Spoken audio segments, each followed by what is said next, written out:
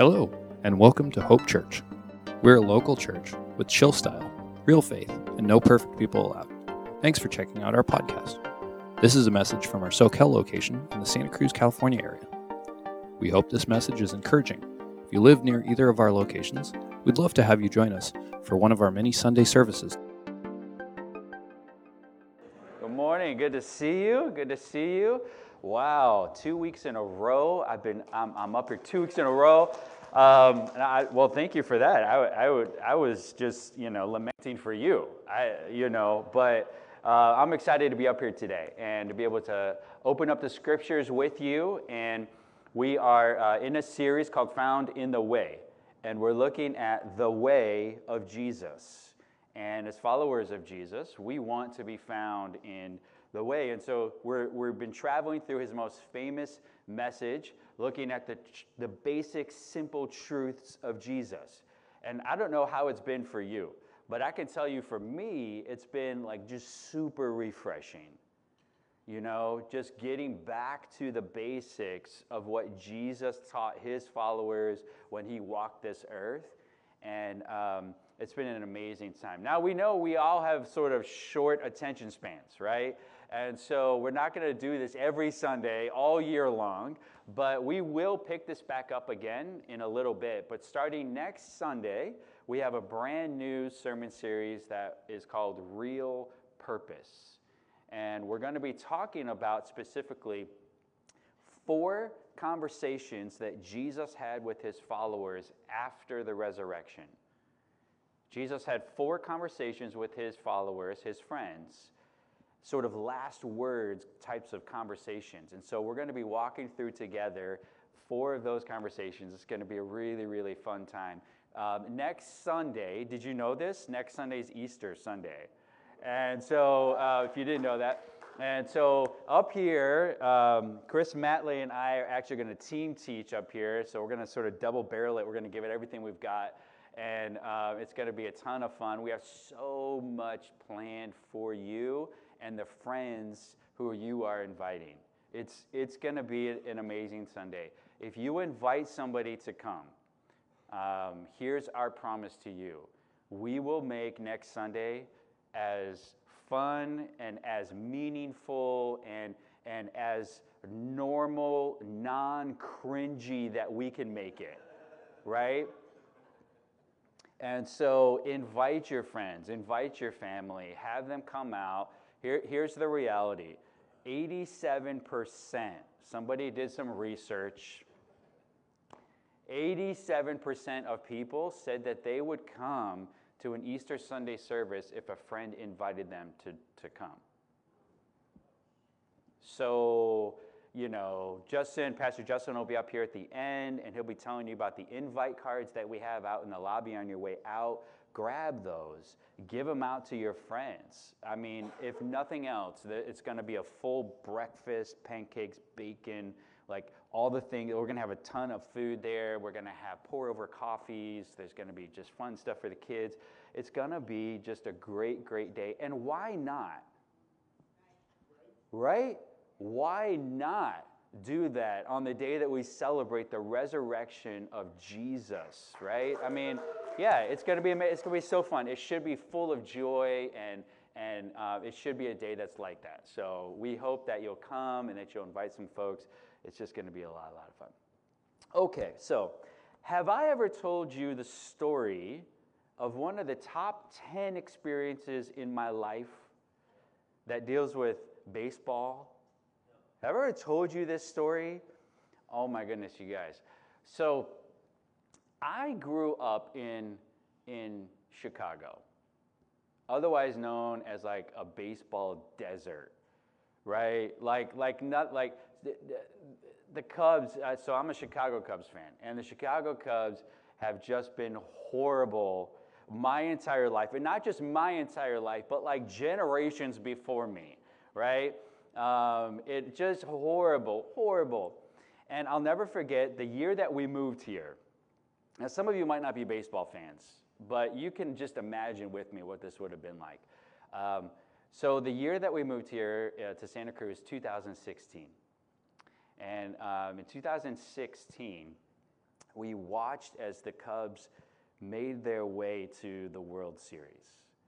And I have to say this, don't I? I have to say this. In the first round, we beat the Giants.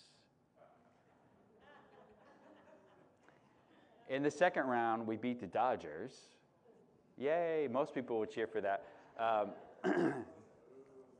And in the World Series, we beat the Indians. And I'll never forget the moment that it happened.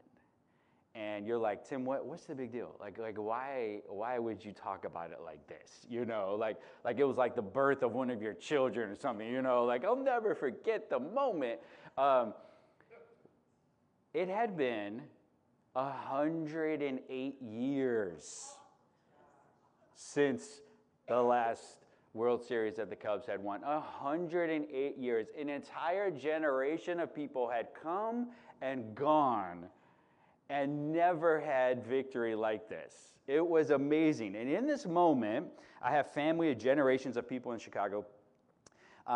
There was so much wrapped up into it because not only was I like just stoked because I grew up cheering for the Cubs and going to the Cubs games, but my grandfather had just passed away. He was in his 80s, and he was the kind of guy, like he would go to every game. Like he would go to Wrigley Field like every game. You know, like he was just like one of those guys. Like if he could do that, he would do that. He was just diehard, and he passed away right before the Cubs won. And it would have just been like literally, it would have been like the best thing in his life, right? I mean, it just would have been amazing. Now we captured the moment. Now let me give you a heads up. This video is super, super grainy. It's not like, it's super poor quality, but I want you to experience what we experienced the moment that the final out was made in the World Series. Check this out. Oh, 574? Have mercy.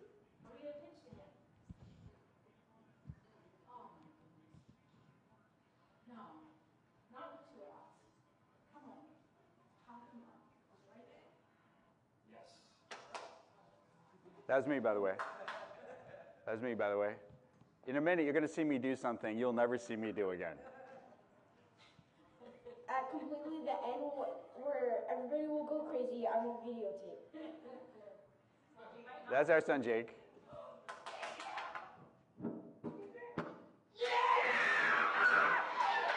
Watch this, watch this, watch this.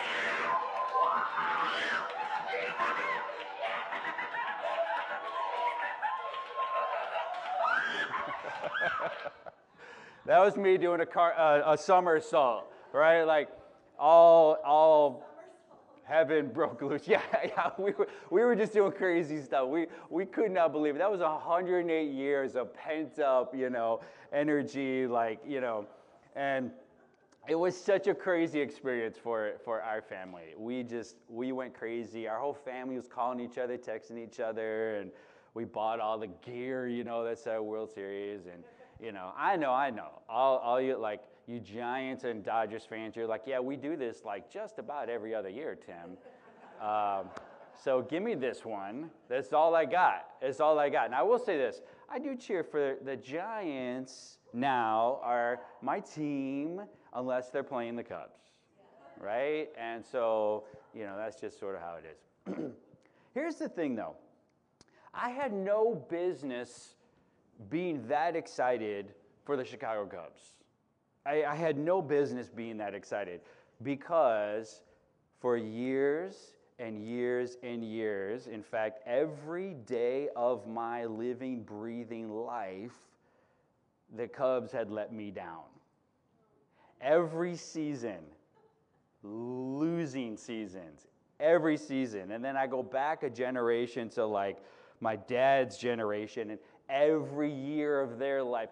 Why in the world were we still cheering for the Chicago Cubs? Why were we still buying their stuff and going to their games when we knew that every year was going to end like the year before?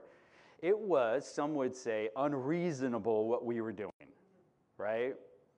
Have you ever had a person, a team, a situation in your life that constantly over and over and over again let you down?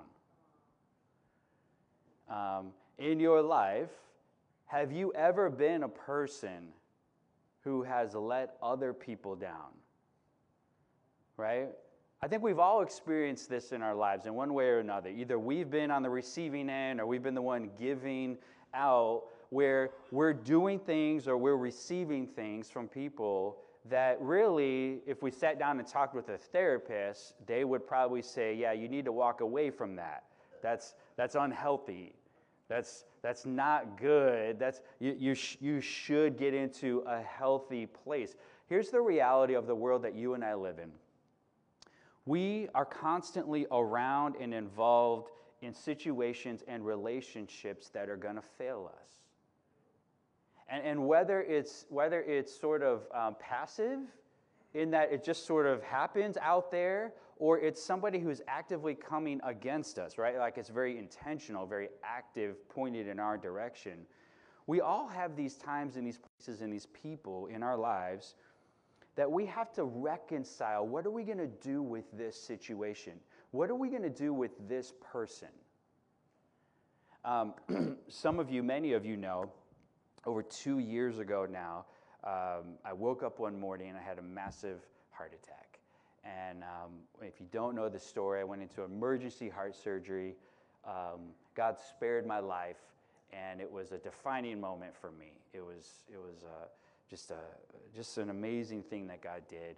And in the process, God restored my relationship with my dad. My parents were divorced when I was young, and maybe when I was about 1 year old, and you know, we sort of drifted apart all the way throughout up until about elementary school, where he ended up moving out of state, and then we just sort of continued to drift apart. And at that point, when I had the heart attack, it had been decades since I had even spoken to him, right? But he found out about it, and he reached out while I was in the hospital in recovery, and God restored that relationship. For over 40 years of my life, that was a relationship that sort of hung over my head, right? As one that was broken, that was not reconciled, that was not a relationship that I could even engage even if I wanted to. There were times when I had reached out and tried to engage, and it just didn't happen. And so we all have relationships, we all have situations in our lives that are like that, right? Where we're just dealing with people and situations that are not lovable. Jesus has something to say about this today in our passage. And it's one of the most difficult passages in all of this teaching that we'll explore. Because it involves us loving people in a way that is not natural to you and I. Like it's not natural for me to cheer for the Chicago Cubs every day of my life when they constantly let me down year after year after year after year after year. It's not natural to do that, and I really shouldn't have been doing that at that point, but I just did, right? Jesus today is going to teach us this big idea of truth, that the way of Jesus, in fact, you're going to see it up here on the screen, chooses unreasonable love. Some would call my attachment to the Cubs at that point unreasonable. When we have people in our lives who don't deserve the love that we have to give, it's natural for us to back away, to separate ourselves, to say, well, I don't need to involve that. I don't need that negative energy. I don't need those vibes. I'm going to go over here where it's healthy, where it's good, where people love me, where I can love people who love me, right? I don't want any negativity in my camp. And so I'm just going to separate myself from everything and everyone that I don't love or who doesn't love me, and I'm going to keep it in my circle. Jesus is going to push back on that today. Are you ready? All right, I don't know if you are. I don't know if you are. Matthew chapter 5 is where we are, and we're going to pick it up. We're going to pick it up right here, Matthew chapter 5. Let me get over to my page here. Matthew chapter 5, we're going to start in verse 43. Here we go. Jesus continuing his teaching, Sermon on the Mount. You have heard that it was said, love your neighbor and hate your enemy. Now, this is a very reasonable way to think, right? Love your neighbor is 100% true. In fact, one time somebody came to Jesus and said, Jesus, listen, man, just boil it down for me. Like just boil it down to the bare minimum. Like, what's it all about? And Jesus said, love the Lord your God with all your heart, soul, mind, strength, and love your neighbor as yourself. All of the law, everything that you know about following God rests on these two things, right? But where did this and hate your enemy come from? It didn't come from God. It didn't come from Jesus. This was a human addition to the core law of God to love your neighbor as yourself. So what had happened was they had taken the law of God and then they had added a law of man, and over the years they had intertwined those so much that they became one God-given law. Love your neighbor and hate your enemy. And from a human perspective, right, it makes sense. Like, what is your first emotion when I say, what do you feel when you see somebody hijack a couple of airplanes and fly them into buildings in Manhattan? Right? Like, what's your normal human emotion? My normal human emotion is going to be anger. It's going to be rage. It's going to be hate. It's going to be, I don't like you. Right? You don't like me. You're actively trying to kill me. So yeah, I don't like you. Right? Like that's, isn't that, like that's a normal human emotion that we're going to all, and so what had happened was the religious leaders had taken the law of God and they combined it with the law of man that was reasonable to the average human being, and it sounded good. It sounded right.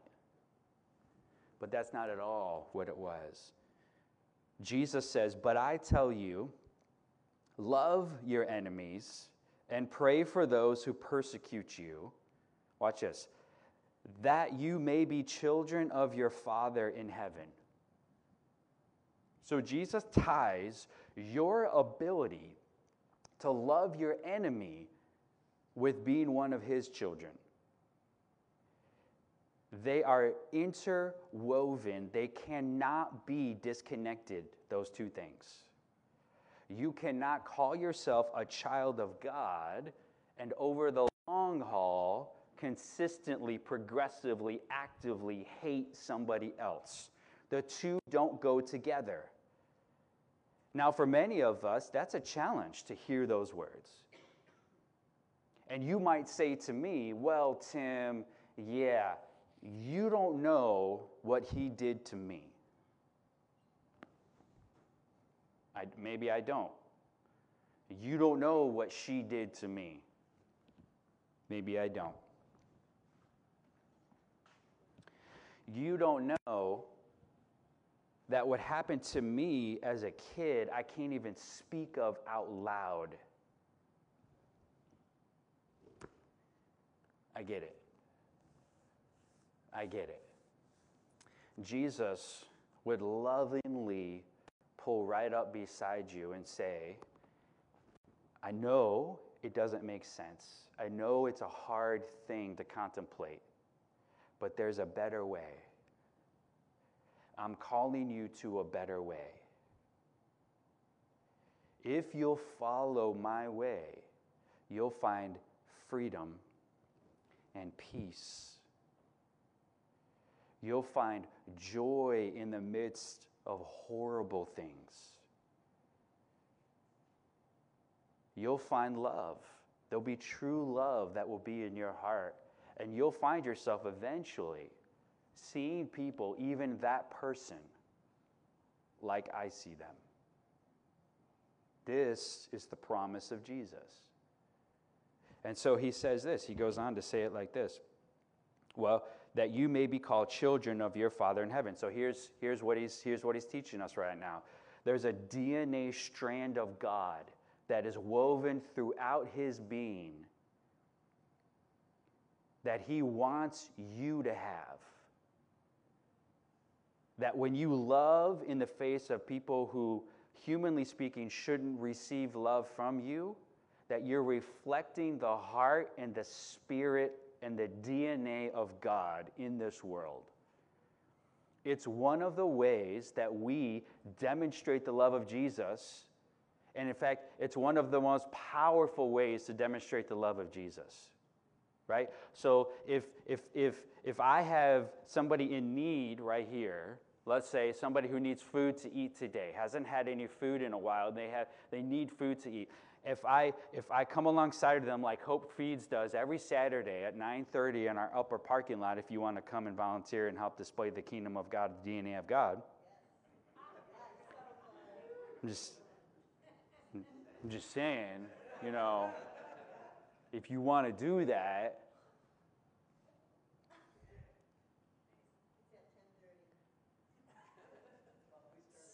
9:30 is when the volunteers come. 10:30 is when it starts.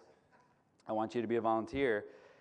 If I do that, right, that's a display of love. Anybody can do this display of love. Anybody.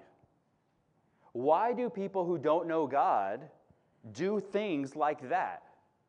Because every single one of us is created in the image of God. Every one of us. Now, our sin, our rebellion against God, breaks that image of God inside of us. It does damage to the image of God inside of us, but we all have the image of God in us. All of us. So whenever you see somebody who doesn't know God do something with love towards someone else like that, what they're doing is they're tapping into the DNA of God inside of them. Now, hear me clearly. Unless they place their faith in Jesus as their Messiah, as their Savior, they will not have relationship with God, even though they do those things that reflect his love. But it's the reason why you see people in all different places in life that will do things like that. It's the follower of Jesus, though, that takes it one step further and says, I'm actually called to love those, not just who are in need, but those who are unlovable, meaning they don't love me and actually they want to do me harm. That is where you display the love of God in this world in a way that few other things can ever do. It's remarkable and it's impossible in our own strength. But Jesus is calling us to it. Now watch this. Jesus goes on to say, because this is how God does it for you and me and the rest of the world. He causes his sun to rise on the evil and the good. He sends rain on the righteous and the unrighteous. This is what we call, if you want to sound, does anybody want to sound like you're a fancy, well-educated theologian? You no hands were raised. I respect that. This is what we would call common grace. It's not an average phrase, and so I throw it out there like that. But it's common grace. It's the grace of God that applies to all people just simply because they're human beings. We have rain, we have sun, we have breath, we have air to breathe. God gives this to everyone, no matter whether they love him or not, right? That's common grace. Jesus says, if you love those who love you, what reward will you get? Are not even the tax collectors doing that? These are, if you're not familiar, these are the most despised of all people in the Jewish culture of the day this was written. If you greet only your own people, what are you doing more than others? Do not even pagans do that, or people who have no interest in God? They do those things. Why? Because they have the DNA of the Creator God inside of them. It's just not yet complete because they've never received the love of Jesus. So watch this now. If that weren't enough, if that weren't hard enough to love your enemies, Jesus goes on, he closes out this passage by saying this: so be perfect, therefore, as your heavenly Father is perfect. What? So he goes from love your enemies, which seems impossible to do, and then like ups the stakes and says, so listen, while you're at it, just go ahead and just be perfect. Like God is perfect. What? Come on, Jesus, help us out here, right? Like, help us out here. He did help us. He did help us. He gave us smart people who have studied the original languages that these words were written in to help us understand that this word perfect is not how you and I would define perfect. Jesus is not advocating for a standard of perfection. Here's what the word perfect means. It means more, it's more along the lines of maturity. Be mature. Be mature in your faith. This is part of our call here today for those of us who follow after Jesus. Be mature. Grow up in your faith. Now, this means something in a community like Santa Cruz. There's a reason why people call a place like Santa Cruz Peter Pan land. Because people just want to surf and skate and never want to grow up, right? And you end up being a 40 or 50-year-old dude living with your parents, skating and surfing all the time, right? And eating burritos. And it's like, bro, grow up, man. Like, and if that's you, I hope you're offended. And like, come to me and be like, Tim, I'm super offended. Great. Let's sit down and talk. I'll buy you a burrito. You know? Like, grow up in your faith. Grow up in your faith. In fact, let's read this. I want to do a couple things here as we close this up. I want to read two other versions, not of this whole passage, but I want to read one version of this whole passage and then another version, a third version of just a part of it, and we're gonna close this up like this. So there's a paraphrase version of the Bible called the Message version. It's not a translation. Don't confuse it. It's not a word-for-word translation. It's somebody who paraphrased what the Bible says. And here's how this passage reads in the paraphrase version. It's going to be up on the screen. Here's what it says. You're familiar with the old written law, love your friend, and its unwritten companion, hate your enemy. Jesus says, I'm challenging that. I'm telling you to love your enemies. Let them bring out the best in you, not the worst. When someone gives you a hard time, respond with the supple moves of prayer. For then you are working out your true selves, your God-created selves. This is what God does. He gives his best, the sun to warm and the rain to nourish. He gives it to everyone regardless, the good and the bad, the nice and the nasty. If all you do is love the lovable, do you expect a bonus? Anybody can do that. If you simply say hello to those who greet you, do you expect a medal? Any run-of-the-mill sinner does that. In a word, what I'm saying is, grow up. You're kingdom subjects now. Live like it. Watch this. This is one of my most favorite phrases in all of the Bible in this Message version. Live out your God-created identity, which is this. Live generously and graciously toward others the way that God lives towards you. This is the call of God for us. is to live it out like he loved us. Because here's the reality, you guys. There's nothing that you can do to me that is worse than what I have done to God. And you're like, whoa, what's up with that, Tim? No, you don't. I've never done anything to God. I've never cursed God. The very fact that you're alive and breathing means that before you receive the love of Christ in your life, you're in rebellion against God. Imagine the created looking in the face of the Creator and saying, that's cool, I got this. I think I'm doing a pretty good job of it right now. I got this, I'm good. I don't need you. And whether you physically say that or your life says it, it's your posture before God. I don't need you.